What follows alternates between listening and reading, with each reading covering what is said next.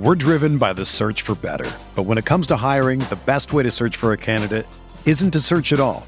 Don't search, match with Indeed. Indeed is your matching and hiring platform with over 350 million global monthly visitors, according to Indeed data, and a matching engine that helps you find quality candidates fast. Ditch the busy work. Use Indeed for scheduling, screening, and messaging so you can connect with candidates faster. Leveraging over 140 million qualifications and preferences every day, Indeed's matching engine is constantly learning from your preferences, so the more you use Indeed, the better it gets. Join more than 3.5 million businesses worldwide that use Indeed to hire great talent fast. And listeners of this show will get a $75 sponsored job credit to get your jobs more visibility at Indeed.com/Blue Wire. Just go to Indeed.com/Blue Wire right now and support our show by saying that you heard about Indeed on this podcast. That's Indeed.com/Blue Wire. Terms and conditions apply. Need to hire? You need Indeed.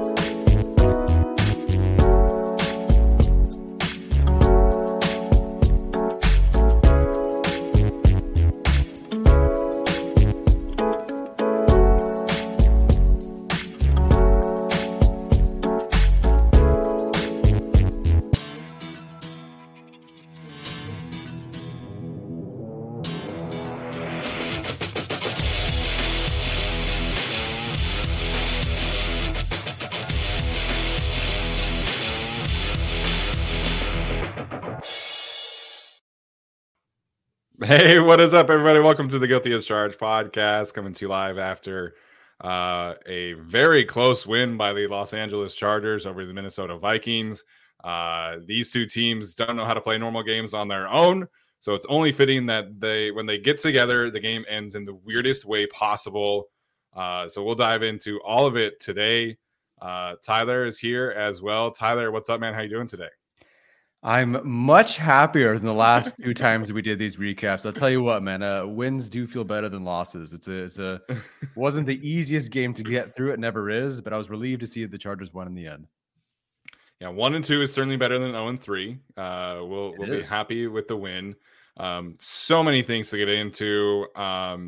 Somehow today, like the JC Jackson thing is like 15th on the list of things to get into. Yeah. Just an incredible like game to watch, and I don't know if I would say it's like in a good way. Just like a lot of sloppy moments, fourth down discourse. We get Justin Herbert over 400 yards passing today. So many areas that we could touch on to start the game this afternoon. But I think first and foremost, we have to talk about Brandon Staley's decision to go for it on 4th and 1 on their own 28 yard line, with less than 2 minutes remaining in the game. So Tyler, what are your thoughts here as we kind of piece through this game and zoom in on the 4th down decision first and foremost? I think when the Chargers were a yard away or whatever, I said, I think, I was with my parents watching the game, and I said, I think they're going to go for it.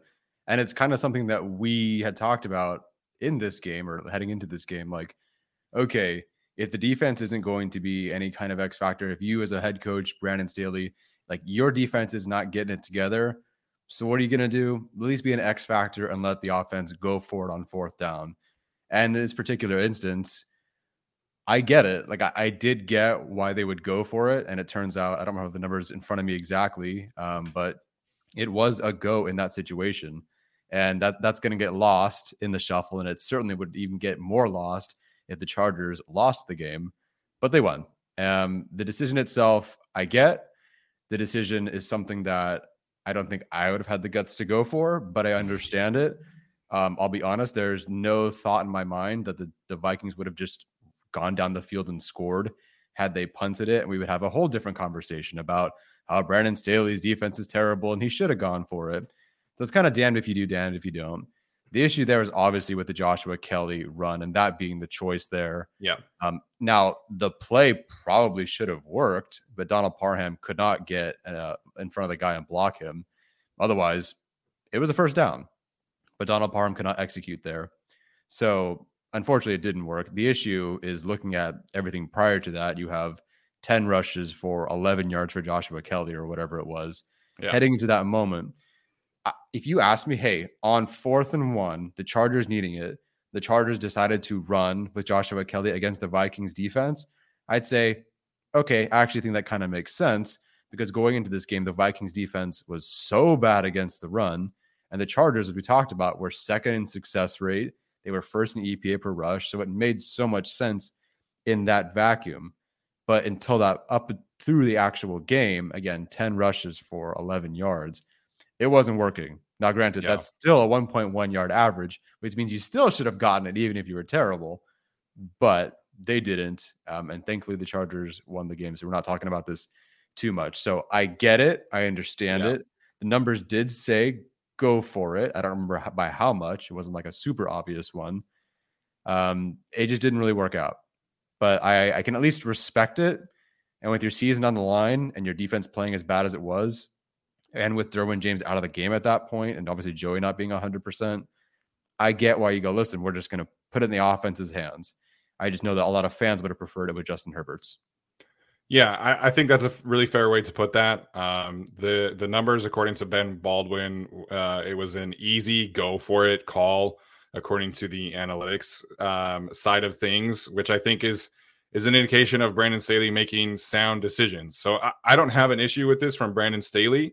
I think this is the right decision for him to get back to what he was in 2021, which was an aggressive, forward-thinking, analytically driven head coach from a decision-making standpoint. And that won them a lot of games that year. You can make an argument for the negative side of things, but Ben Baldwin had this as a decision that would have increased the Chargers' win probability by a significant amount. It was an 80% chance of winning if they had punted it. It was an 89.5% chance of winning if they went for it. So the winning probability was an easy go from an analytical decision. So I think when you zoom in and you talk about this kind of decision, there's going to be a lot of narratives around the 4th down decision this week. The Fox guys, it cut to them right afterwards, and the Fox guys were not happy with Brandon Staley's decision. Right? Yeah. And you can cite things like the Vikings didn't have any timeouts. You have a good punter. Your defense has been playing like okay, but like you said, to me, I am a fan of the decision to trust the offense because the offense is the reason that you've been in games the last 3 weeks. I have an issue with the play call that Kellen Moore decided to run with. It's a play that theoretically should work. It's a quick hitting run. The issue is that the run game was basically non-existent today. Before that, Joshua Kelly's averaging 1 yard per carry. There were a couple carries where I felt like he was just like half second away from breaking loose a couple times. The offensive line was not a super clean operation today. So to me, like I'm trusting Justin Herbert in that moment, and I'm trusting Keenan Allen, who had 18 catches for 205 yards in that game, or actually I think it might have ended up being more than that. So you have like this amazing game from Justin Herbert, an all-time performance from Keenan Allen, like that. Those are the guys that I would be trusting in that moment. Not to say that Joshua Kelly isn't a good player or anything like that, but this just wasn't the moment for that play. You want to do a quarterback sneak, you want to do the tush push or whatever we want to call it with Will Clapp whenever he comes in the game. I'm cool with that. But I think this is sound decision making by Brandon Staley. The play call by Kellen Moore, I have an issue with. Yeah, I wonder how much what happened during this game influenced maybe what could have happened there. Now, this doesn't excuse the call, but at this point, Mike Williams was out of the game. And that's someone who they went to on 4th down, I believe, against the Dolphins when they did go for it on a comeback route. So like that part of your game is out, and that's someone you go to in the situations. I'm assuming at that point then, although Vikings could not stop him, that in that situation, you're doing everything to make sure it's not Keenan Allen. So if Keenan Allen is out there, you're trying your best to make sure it's not him. So, okay, if Keenan Allen's probably going to be taken out, you don't have Mike Williams. Josh Palmer has been lucky in some instances and unlucky in some. Do you go to him there, or do you lean on Joshua Kelly for 1 yard? But then it's like, okay, but could we do more than that? Could we go to Gerald Everett? Could we go to Donald Parham or something else? So I get not like, I don't think it was just as obvious as, oh, let's give it to Herbert and give it to Keenan Allen. I don't think it would have been that easy, although it was throughout the game. But again, still, I just wish there were more. And I think there is more for the Chargers. I think they will learn from this. I was still surprised by the outcome of the play too. I really thought they could have gotten the 1 yard there, even if I didn't like the call. Yeah, and I would have liked to see them try and get the Vikings offsides too in that instance, like Mark Sanchez was calling for in that instance. We've seen that Herbert have some good luck with the cadence in certain moments. So this is a play that the Chargers offense will learn from. Kellen Moore, I thought overall had a really smart game plan today. And I think in a different circumstance, the Chargers would convert for that kind of situation. So I'm hopeful that this results in more Brandon Staley aggressive decisions, because I think that is a winning edge for this team that has been missing for the past couple of seasons. So any other thoughts here on the 4th down decision, Tyler? No, I think we covered it. I think we covered all aspects of it. I'm ready to talk about anything else. All right. So I wanted to talk about the 4th down decision first. Yeah. Where do you want to, what kind of conversation do you want to have here next? Yeah, the connection between Justin Herbert and Keenan Allen, and how I haven't seen anything decimate the Vikings that bad since the plague. That was a fantastic connection between the two of them, to the point where you have Keenan Allen setting personal records. He's setting franchise records.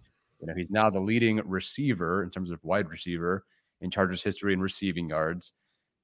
A phenomenal day from him, even though he had the one offensive pass interference. Incredible day from him.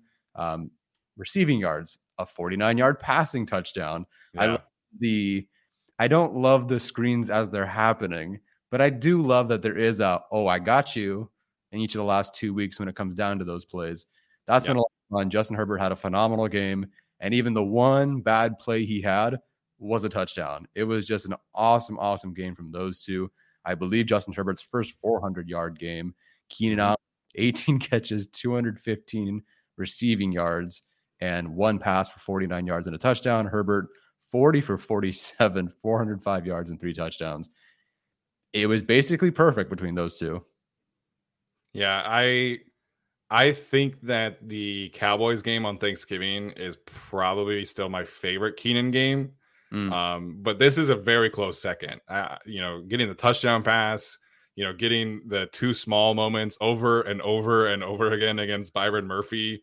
I thought the offensive PI was soft. I didn't see much there on the replay. And then Murphy was talking and talking after the 180th yard he gave up. Right. I mean, come on, man. Right. Like he was complaining on every single instance that the Chargers offensive players were like pushing off, and he did a clamp down thing against Joshua Palmer. Like, dude, Keenan Allen's like taking your lunch money left and right. I don't know if I'd be talking that much as you are.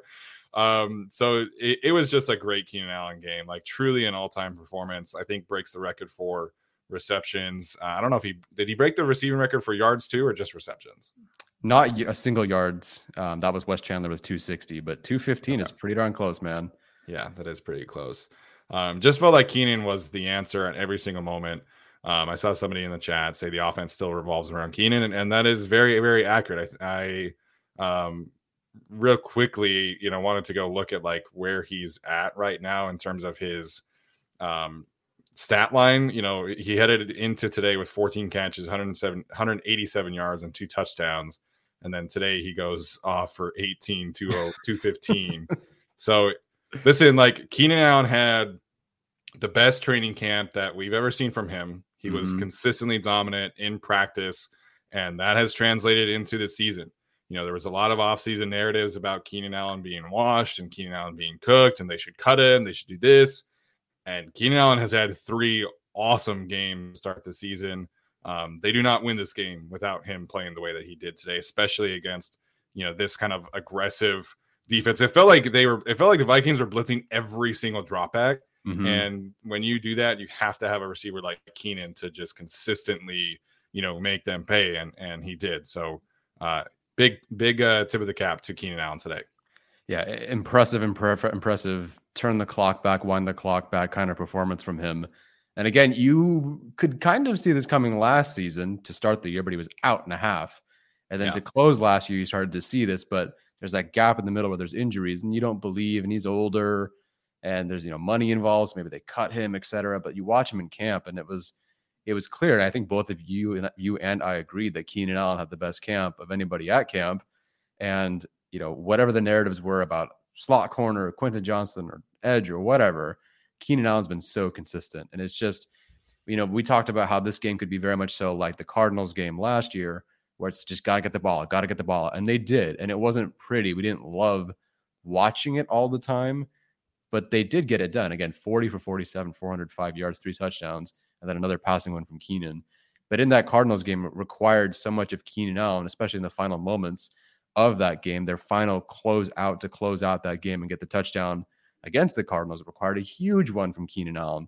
This game, it was just every single play. I mean, again, was it 20 targets for Keenan Allen, 18 catches on those 20 targets? They had no answer. And I don't know if, gosh, he even had 11.9 yards per catch with all those targets. Like, that's impressive. Yeah. God, what a day, man. Like, Keenan Allen is my favorite player on the team. I just respect everything about him and what he's done since he entered the league. An outstanding Charger. And I'm happy that he and Herbert were able to get these records, pass their own selves in their records. Because I think this is also Justin Herbert's 100th touchdown. That was to Josh Palmer. I think there was some sort of completions record. I couldn't believe it. I was like, this dude has been balling out of his mind, and he's going to throw a pick and then right to Josh Palmer for the touchdown. Amazing. Yeah. No, it was, and that was it. Like that was the game. There's a whole different game in here that didn't happen, right? But so many different things between the margins. Impressive day from those two. I have nothing else to say about Keenan and Herbert. They were just awesome.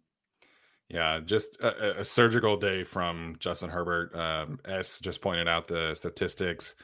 40 of 47, 85% completion percentage. Some of that is definitely, the swing passes and things like that. Sure. But Benjamin Solak of The Ringer pointed out that that's the best single game completion percentage for any quarterback in NFL history with at least 45 attempts. So that's pretty good. That is pretty good. Yeah. I just thought, I love the way that he was handling the blitz packages, the pressure. Mm-hmm. Again, this was not a super clean day from the protection unit. I thought there were several instances of running back issues, tight end issues.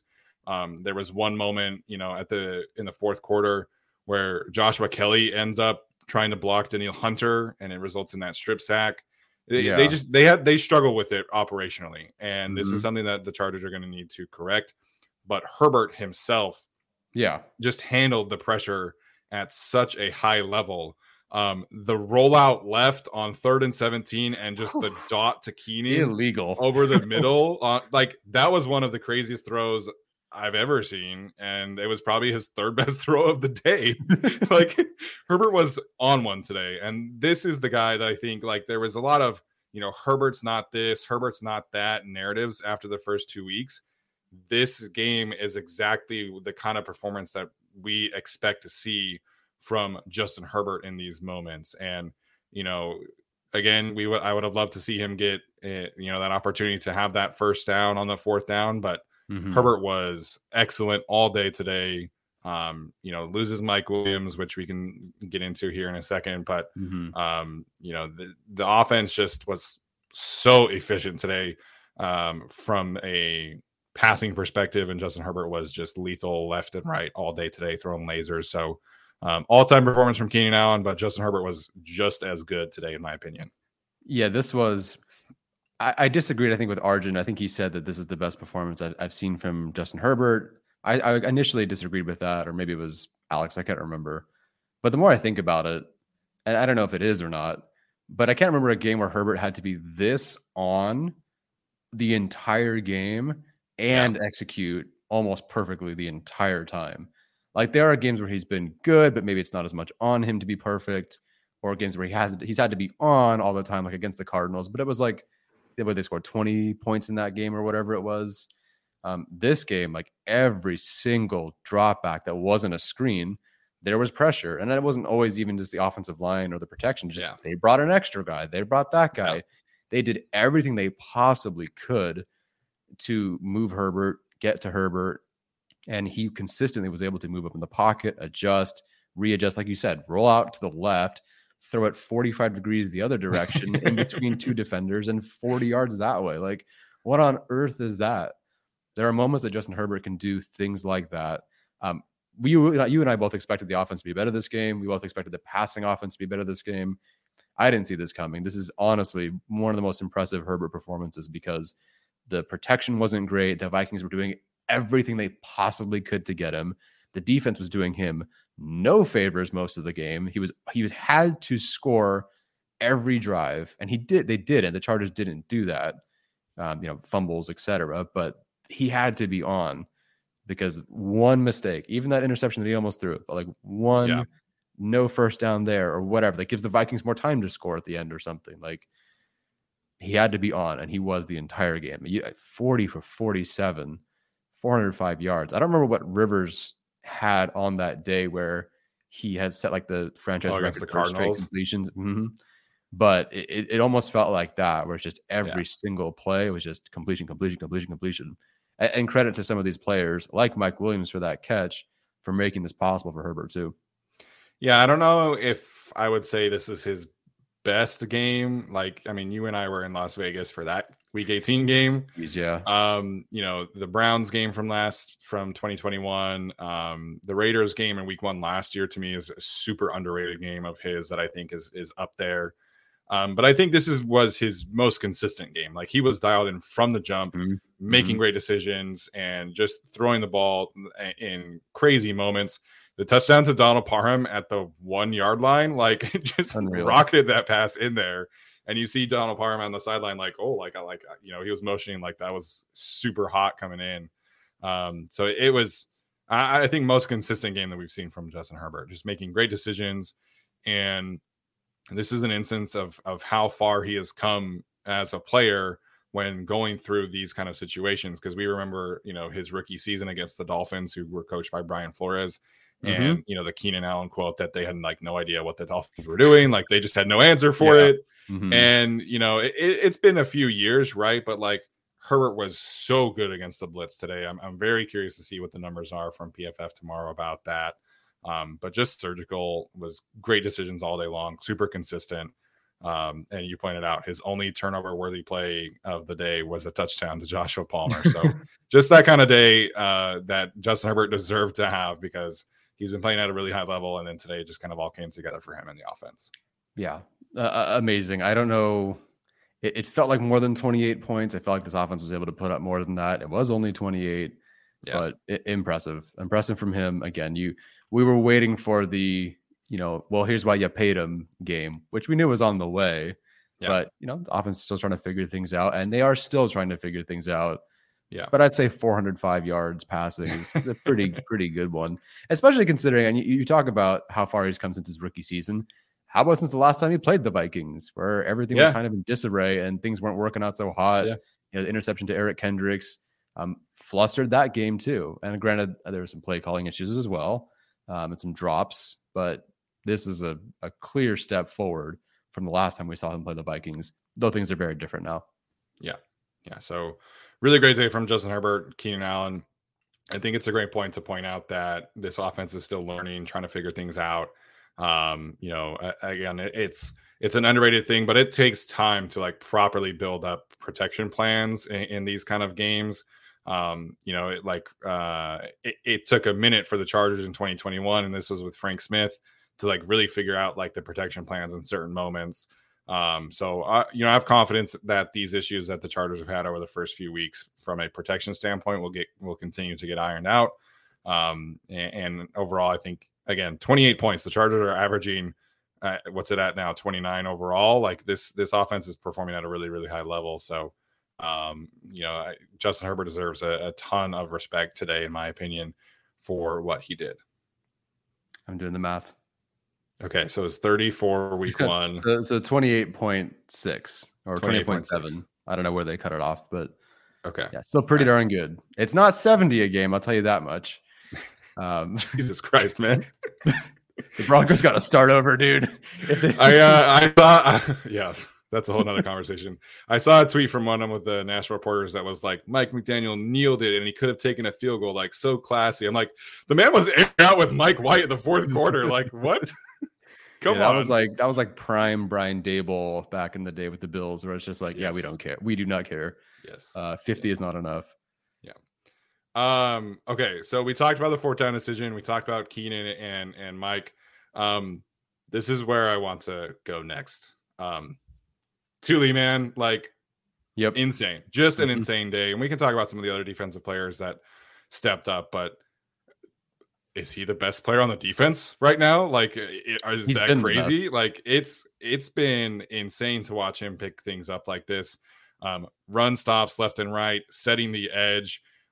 Put Brian O'Neill on his ass a couple times with the bull rush, like was in Kirk Cousins' face all day long. Like Tuli Tuipulotu, I think I was higher on him than most.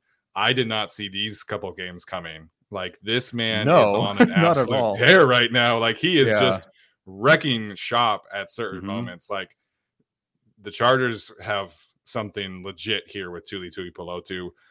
The only thing missing, we got to get these broadcasters a pronunciation sheet. And Mark Sanchez went to USC. He's a USC guy, and he's getting Tuli's name wrong left and right. Just chopping the first half of his last name on it out and just calling him Pelotu. Like, come on. That's the only thing missing right now from Tuli's performances is the respect of getting his name correct. But have yourself a day again, Mr. Tuli Pelotu. Yeah, I thought of this where I just lost it. Oh, from Paul Sanchez. I thought the same thing. Probably my next jersey.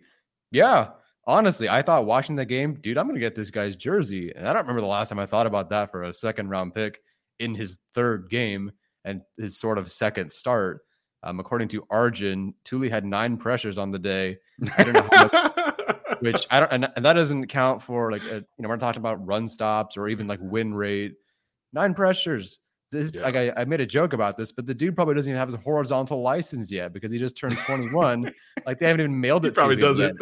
No, he first has the vertical license because he's just so young. What he's doing, I'm trying to remember the last time. I remember it really feels like Derwin James' debut. The last time a defender on this team had this kind of start to his career.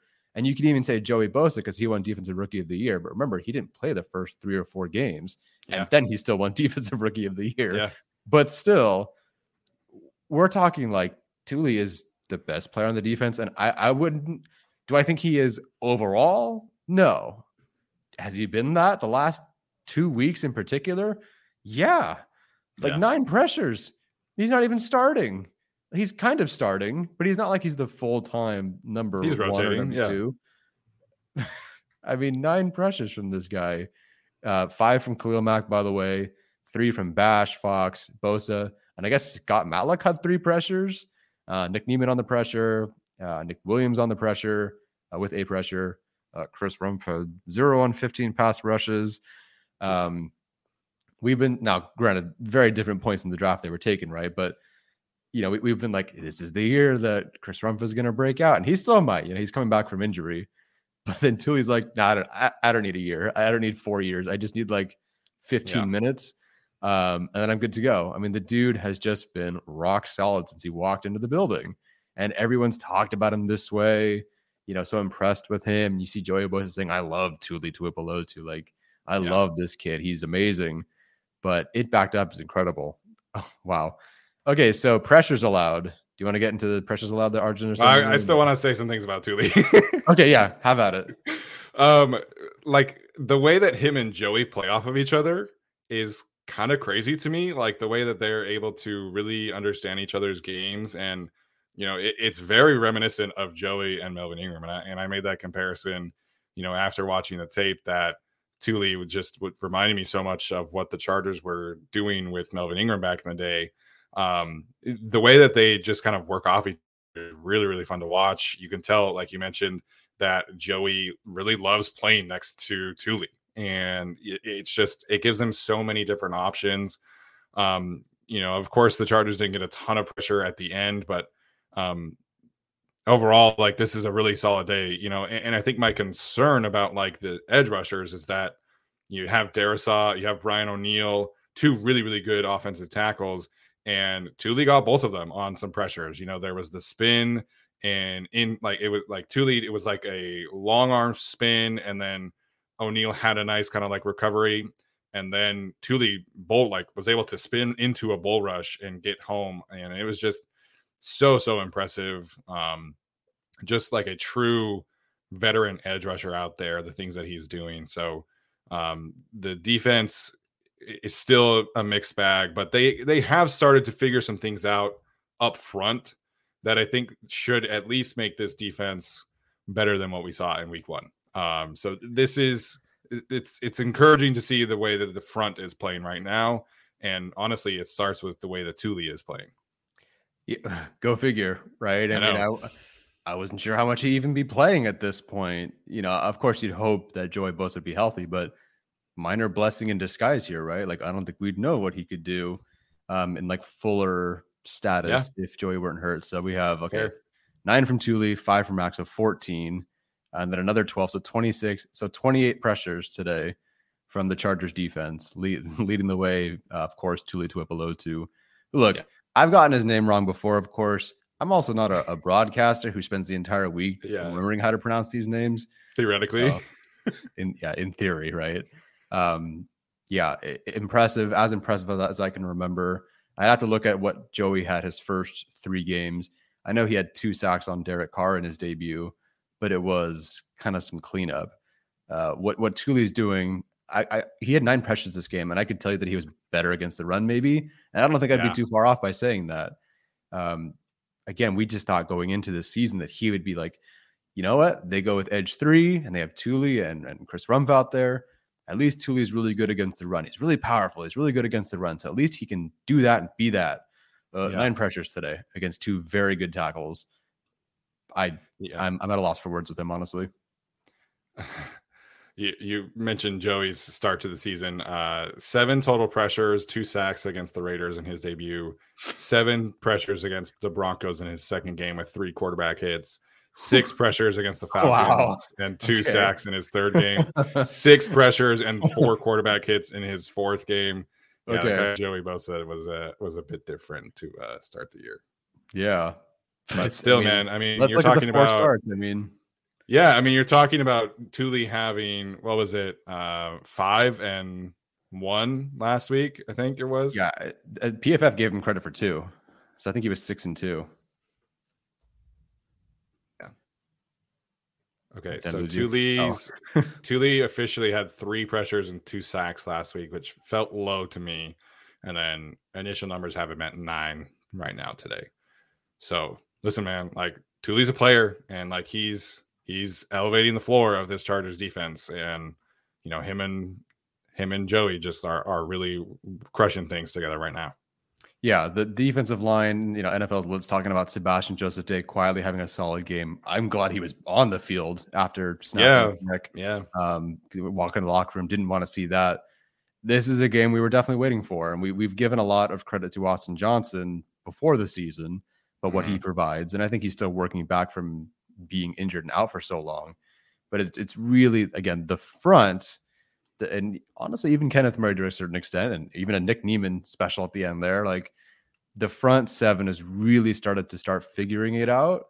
And I will leave it at that. I will say that the front 7 has really started to figure it out. Yes. Yeah. It's more fun to be there live for Los Angeles Chargers football. And when you need tickets, Ticketmaster's got you covered. As the official marketplace of the Los Angeles Chargers and the NFL, Ticketmaster gives you more ways to find your perfect seat. Their interactive seat map gives you a 360-degree preview of your section to make sure you have the best view of those pivotal plays. And if you change your plans, Ticketmaster gives you more flexibility to sell or transfer your tickets. Plus, mobile tickets make getting in on game day a breeze, and you can even customize your Ticketmaster app to rep your team's colors. Find tickets today at Ticketmaster.com/Chargers. Hey, what's up, everybody? Want to take a quick second to talk to you about our sponsor, Prize Picks. Prize Picks is the largest independently owned daily fantasy sports platform in North America. We are the easiest and most exciting way to play daily fantasy sports. It's just you against the numbers instead of battling thousands of other players, including pros and sharks. You simply have to pick more than or less than on 2 to 6 player stat projections and watch the winnings roll in. Tyler and I have had a ton of fun using the app. It's super easy to use. You simply pick your favorite players that you think are going to have a big week, i.e. Keenan Allen against the Tennessee Titans in week 2. Or maybe it's a bad week, i.e. Kirk Cousins against the Philadelphia Eagles. You make those selections, you pick more than or less than on those statistics. Again, 2 to 6 player stat projections, and you can simply watch the money roll in. PrizePicks also offers weekly promotions that can lead to big payouts like Taco Tuesday during the NBA season, if that's more of your jam. And again, you can use Apple Pay for quick and easy deposits as well. Super user-friendly. We've loved using the app, and we cannot recommend them enough. Simply go to prizepicks.com/guilty and use the code guilty for a first deposit match up to $100. Thanks for supporting the show. Bolt up. Hey, what's up, Chargers fans? Make Little Caesars, the official pizza sponsor of the NFL, part of your game day. Order online during our Pizza pregame 1 hour before NFL games and get ready for some football and fun. Choose your favorite Little Caesars pizza or pick the toppings you crave. Either way, you win. And speaking of winning, everyone scores with convenient delivery or our in-store pizza portal pickup. So grab some friends and enjoy a few slices during the tastiest hour before Chargers kickoff. We're driven by the search for better. But when it comes to hiring, the best way to search for a candidate isn't to search at all. Don't search, match with Indeed. Indeed is your matching and hiring platform with over 350 million global monthly visitors, according to Indeed data, and a matching engine that helps you find quality candidates fast. Ditch the busy work. Use Indeed for scheduling, screening, and messaging so you can connect with candidates faster. Leveraging over 140 million qualifications and preferences every day, Indeed's matching engine is constantly learning from your preferences, so the more you use Indeed, the better it gets. Join more than 3.5 million businesses worldwide that use Indeed to hire great talent fast. And listeners of this show will get a $75 sponsored job credit to get your jobs more visibility at Indeed.com/Blue Wire. Just go to Indeed.com/Blue Wire right now and support our show by saying that you heard about Indeed on this podcast. That's Indeed.com/Blue Wire. Terms and conditions apply. Need to hire? You need Indeed. Yeah, it's been fun. Kenneth Murray, that's another one too, man. He had some really, really good moments today. Couple just like really crucial run stops. The one at the goal line really saved them at that moment. You know, that was really the one that I think was his best play of the day. Kind of crazy to see him start like way back, and then he just shot that gap as a great play. A couple other really good big hits, but the interception was about Nick Niemann. I know Kenneth Murray gets it, but Nick Niemann's the one who made that play on the ball, and then JT Woods tip drill. And credit to Kenneth for coming down with that interception. But a good day from Kenneth, a good day from Alohi Gilman for the most part as well. Should have had 2 forced fumbles.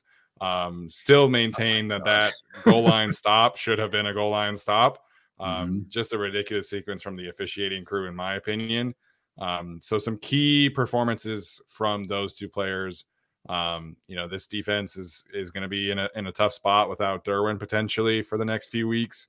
The cornerback issues continue to plague them. But for the most part, again, like if the front is playing well, like that's the best way to help out a suspect secondary, is that you can get pressure and get home on Kirk Cousins and things like that. And they were able to do that today.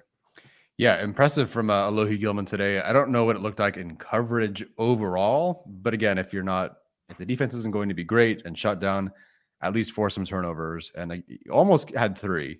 I wish we had got one more look at the non-interception, forced forced fumble. Fantastic, of course. Ripped that ball away. Very much so Khalil Mack-esque there. Again, should have had a second one. I've never seen forward progress stopped instantly before. If that were how games were called, then no one would ever have yards after a contact. And watching the rest of the game, I couldn't tell anymore what it meant to stop forward progress versus not. Yeah.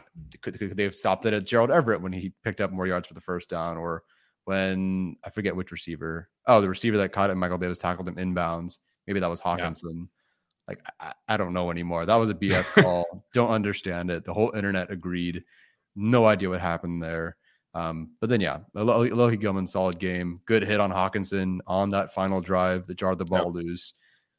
Really, really solid there. The Chargers weren't tackling really well today, but they were hitting harder, I feel like, than I remember them before. Yeah, it felt more physical overall. That play, like, if you watch the broadcast of it back, like, there's no whistle until after the ball comes out. Like, the ref literally threw the beanbag to indicate that it was a fumble. Like, it's just so confusing that they came to that conclusion, because that's not what happened on the field. We'll get to a couple super chats. We'll touch on some other things. Frankie Sanchez, Kenneth Murray legacy pick. Season is alive. Let's ride, boys. Appreciate that. The season is alive. Again, 0-3 is basically a death sentence. Will be very interesting to see what the Vikings do from their perspective after today.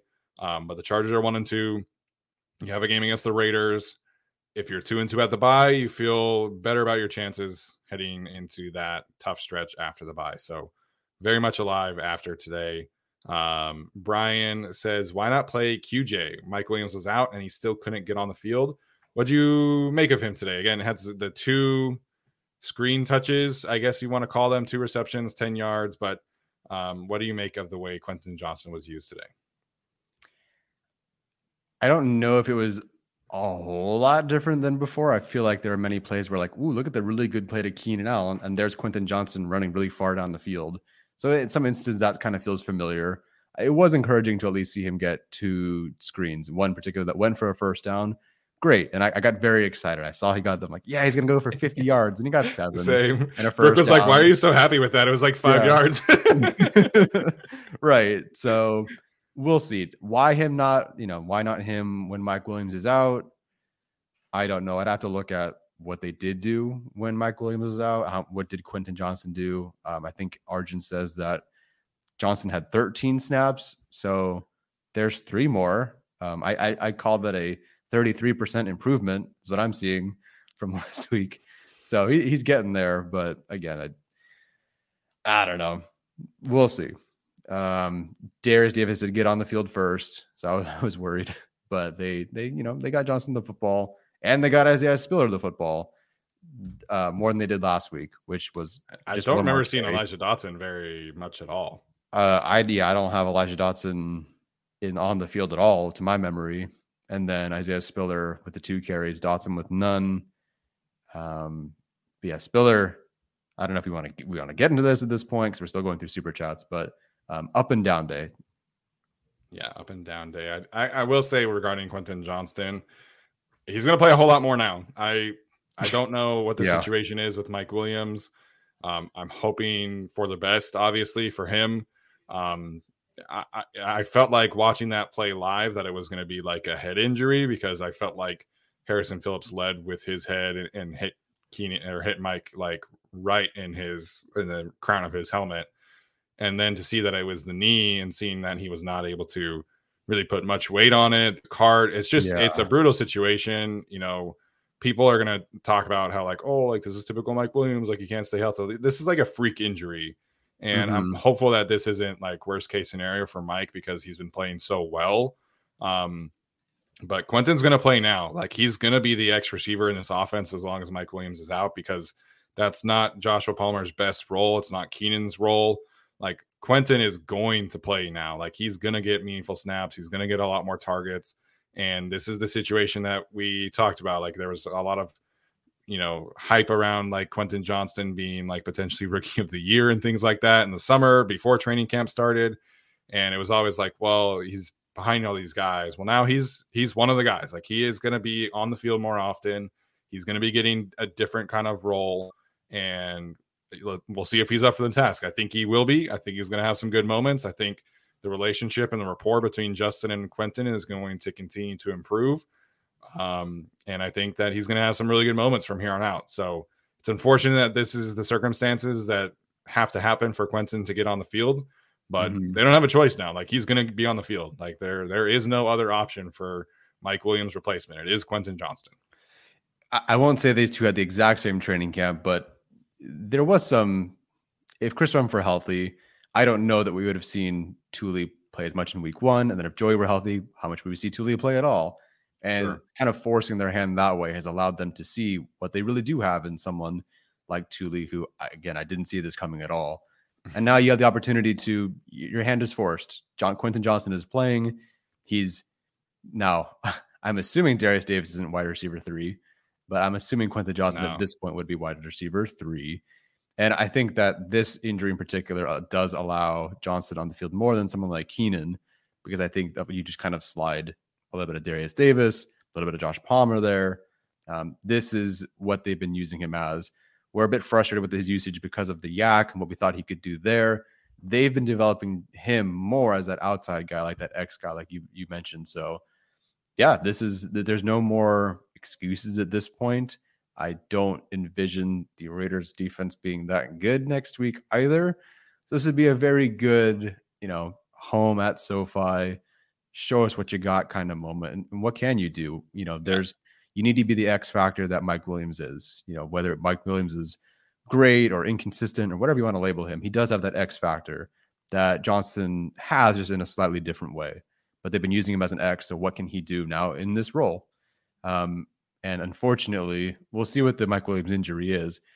I can't imagine he's back anytime soon, if at all. Unfortunately, that means we're going to miss the at Arrowhead Mike Williams game, and we're gonna need someone like Quentin Johnston to step up and be that for them. Yeah, like best case scenario, you're talking about like some kind of knee sprain, and maybe after the bye week, Mike is able to kind of, play through some things, but it didn't look good. And Mike Williams has healed from things fast in the past. That is a thing too. Yeah. So it just makes me a little nervous and frustrated that this is the way that Quentin Johnston has to get the ball. But hopefully Mike Williams is okay, and we'll see how that goes. Appreciate the super chats as always from Tyler's parents. We got Mama Shoon in here saying that she's also about to win $100 on Prize Picks. She would. That seems like her luck as well. So appreciate her using the connection there. Hopefully you guys also won some money on Prize Picks this week. And then Tyler's dad also gave a super chat. Your mom's going to the Raiders game with you guys, so that should be fun. We'll have 2 Chargers fans in the stands. Woohoo! Or 2.5, I guess. Yeah, whatever you want to count my dad as. But yes, 2.5. And then a super sticker from Bex. Appreciate that. It's my sister. Oh, all right. There we go. Shooting family showing out today. Yeah. All right, Tyler. Where do you want to head next here? I think we got to talk about the secondary, which is the next. I mean, again, you talked about how JC was like the 5th story that we could talk about today. I think we're on the 5th story. So JC Jackson being a healthy scratch. First, we saw inactive from, I think, Daniel Popper. And it's like, okay, we've sort of seen this, not as a surprise, but JC, has a surgery, plays, doesn't play. Got to get him inactive, get ready for, the buyer or whatever. Maybe it's not responding. But then the reports came out that it's a healthy inactive. And I really don't know what to make of it. At the time, real time at the moment when we found out, it's like, why this game and why after last game? I don't recall him being bad against the Titans and statistically only allowed 19 yards. So what happened? And I understand if you say that, Zont should be a starter and Davis should be a starter. I kind of get that. That's fine. I just don't know if then Jaw was the guy that I thought they would roll with and then bench JC entirely. A surprise there. I don't know that the secondary played any better without him out there. And I don't really think Jaw in particular had a great game. And we're thankful that Kirk Cousins missed whoever it was on like the out and up or whatever it was towards the end of the game. Osborne. Yeah, Osborne. So I don't know, man. We'll see. The thing about this is that I can't even make really any big sweeping judgments on this because the following week is going to be, well, hey, look, JC's active and Michael Davis is inactive. Like, would that even surprise any of us? No, because it's been so inconsistent. So I can't even really be making some sweeping guess on what's going on here, but unfortunate. And I don't know why he was benched in particular in this game. That just doesn't quite make sense to me. And because nobody's been good. I think Zont was better today. I think he was the best corner on the field today. But up until that point, I don't know that anyone was so good that, let's bench JC and roll with these three. Yeah. So according to Jeff Miller, Staley said after the game that the decision on JC Jackson was made because he felt this group of defensive backs gave the Chargers their best chance to win today. And then I guess there was a follow-up question about if JC had the chance to work his way back into the rotation. And Staley said that is to be determined, which is his go-to statement of this season. That's to be determined is like the thing this year. It is puzzling. Like, I thought that he was fine against the Titans. I don't think he was good. I don't think he was bad. They didn't really test him very much. You know, the big plays were against Michael Davis and Asante. But it's not like Michael Davis has been playing really well. I mean, Michael Davis had a pretty rough day against the Dolphins. He had a pretty rough day against the Titans. And he had 3 or 4 penalties today. Some good moments for sure. Like the tackle on Hawkinson was a good play. He had a couple, plays on the football, but it's not like Michael Davis is playing great right now. And maybe that's something that he can find his form again, but it's bad in the secondary right now. Jasir Taylor got beat a couple times. He did have some good moments in the run game, but JC Jackson, I don't know. There's a lot of narratives being thrown out there today. A lot of people trying to declare his season over and things like that. I think you just got to work through this and hope that he's able to get back to his former self. At this point, I do kind of wish that they had just started him out on the PUP list, that he had just been able to have a really long leash to work his way back. And they had waited until like after the bye week to see what they had with him, because I don't love the way that this was set up. His first game back from injury, he's isolated against Tyreek Hill for 80% of the game. Like, how is that effectively bringing him back? And then 2 weeks later, he's a healthy scratch. So I understand that JC has not performed well, but I don't feel like the Chargers have really set him up for success either. And now we're in this situation where you have 4 cornerbacks on the roster and they're all kind of struggling at certain things. You don't really have one guy who's like your hallmark corner that you had last year with Michael Davis. It's a frustrating situation. And if this is what it needs to get these guys, gelling together and being a cohesive unit, then that sucks that you have to, bench your $85 million cornerback so that your other cornerbacks can play better. It's a lose-lose situation all around. And I hate that this is where we're at. It's puzzling. And then we've talked about this for 3 weeks now, and it feels like even so heading into this game and after this game, the DBs just are not, the corners, I should say, have not been put in a position where I feel like they can be successful. And I don't even think the Chargers knew what they were doing with JC in the situation. Like, if, again, like you mentioned, Tyreek Hill, like they had him cover Tyreek Hill by himself for an entire game. Like, you're good enough to assume that this player coming off an injury, we have not seen him on the field. He has not really even finished practice, but that's the guy you're going to go send out there to cover Tyreek Hill on so many different plays. Okay. And then 2 weeks later, he's inactive. He's not good enough to even be on the field against Jefferson, Addison, Osborne, Hawkinson, these guys. But then, like, what was the plan? Because you didn't sign a corner. You didn't draft a corner. Like, Michael Davis does not have an extension. It's not like you've been settled in with Zont and Michael Davis at this point. And so you had no other plan. But so then you put out JC in week 1 and play so many snaps. And then 2 weeks later, he's inactive. This guy's the starter. That guy, like, it's just a whole mess in the secondary. I don't understand why these rotations are the way that they are.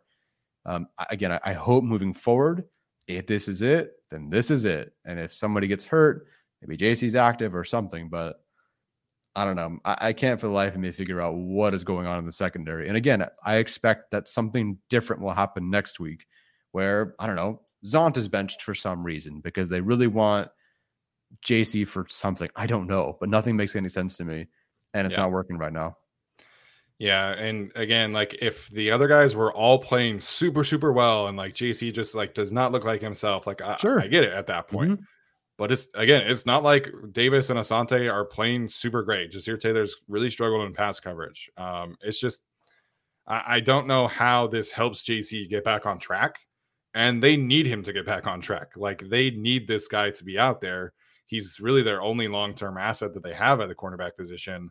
So this puts the Chargers in a tough spot. Again, 4 cornerbacks that were active today. You know, if one of those guys gets injured,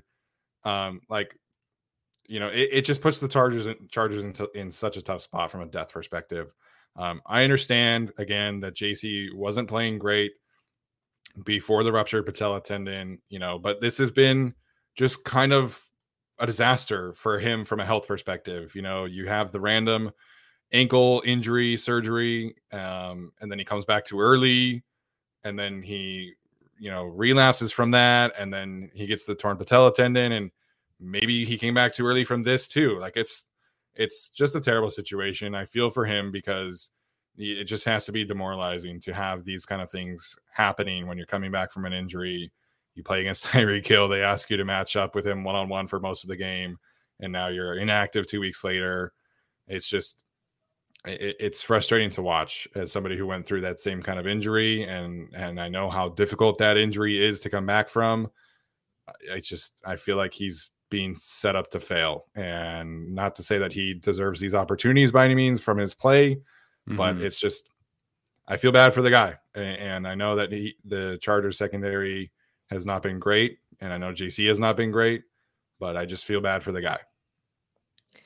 Yeah, it's a combination of everything. I don't remember, like even with some players who are busts after being drafted or as free agents, there's always like kind of the one thing, but there never seems to be 4 different things that are going on. Injuries, coaching, rotations, another injury. Like dude had a extra growth of bone in his foot. Like what on earth? But then the way they're using him, I don't know. The one thing I do want to push back on, I don't mean to single out Jacob in particular, but it's the most recent one I've seen. It's not that JC Jackson does not care about the team. I can't imagine, given all that he did this offseason to get back to begin with, is about him not caring about the team, or that he just wants to take the money and sit. That's very much so like a Jared Gaither situation back in the day, where that was one of the most colossal free agent busts I can remember. Or not free agent, extension busts I can remember. JC wanted to be out there. He said as much. He promised he would be out there. He was out there. And then they made him cover Tyreek Hill for a game, and then they benched him 2 weeks later. I don't know what's going on, and I don't know if we'll ever know. Again, I don't know if we'll ever know, but hopefully these guys, this trio, this is your trio. Hopefully Michael Davis gets what he wants, whereas I'm going to find a rhythm, and I'll get to be out there, and we'll get better. Yeah, anyone who thinks that JC doesn't care is it's a ridiculous narrative. It's a ridiculous thing to say of somebody who goes through this kind of injury that has such a low recovery rate for professional athletes. For him to be out there in week 1, it takes a ton of time, rehab, and guts and passion to come out for these kind of moments. And yes, again, I get it. He has not played super well, but you don't go through that kind of recovery in 9 months or whatever it was if you don't care about the team, if you don't care about your ability to get back out on the field. Rehab from that injury is so extensive and so brutal that questioning his heart, his desire, to me is ridiculous. If you think that JC Jackson does not care, you haven't been in his kind of shoes. You haven't been in that kind of moment where he is going through this rehab process. Again, this specific injury has the lowest rate of recovery for NFL players of any other knee injury.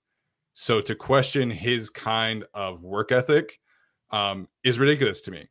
Kevin just pointed out, he's from Florida. He spent the entire offseason in Los Angeles so he could rehab from this injury. So if you want to separate like what he's played on the field, I get it. To question his pride, to question his desire to play is a ridiculous statement to me. And anybody who is saying this kind of and pushing this kind of narrative does not deserve to be in this chat right now. Like, that makes me so upset that people would come in here and talk about JC Jackson not caring about the team and not caring and not having passion when this kind of injury is so difficult to come back from. JC absolutely cares. He absolutely has passion for this team. He absolutely wants to be out there.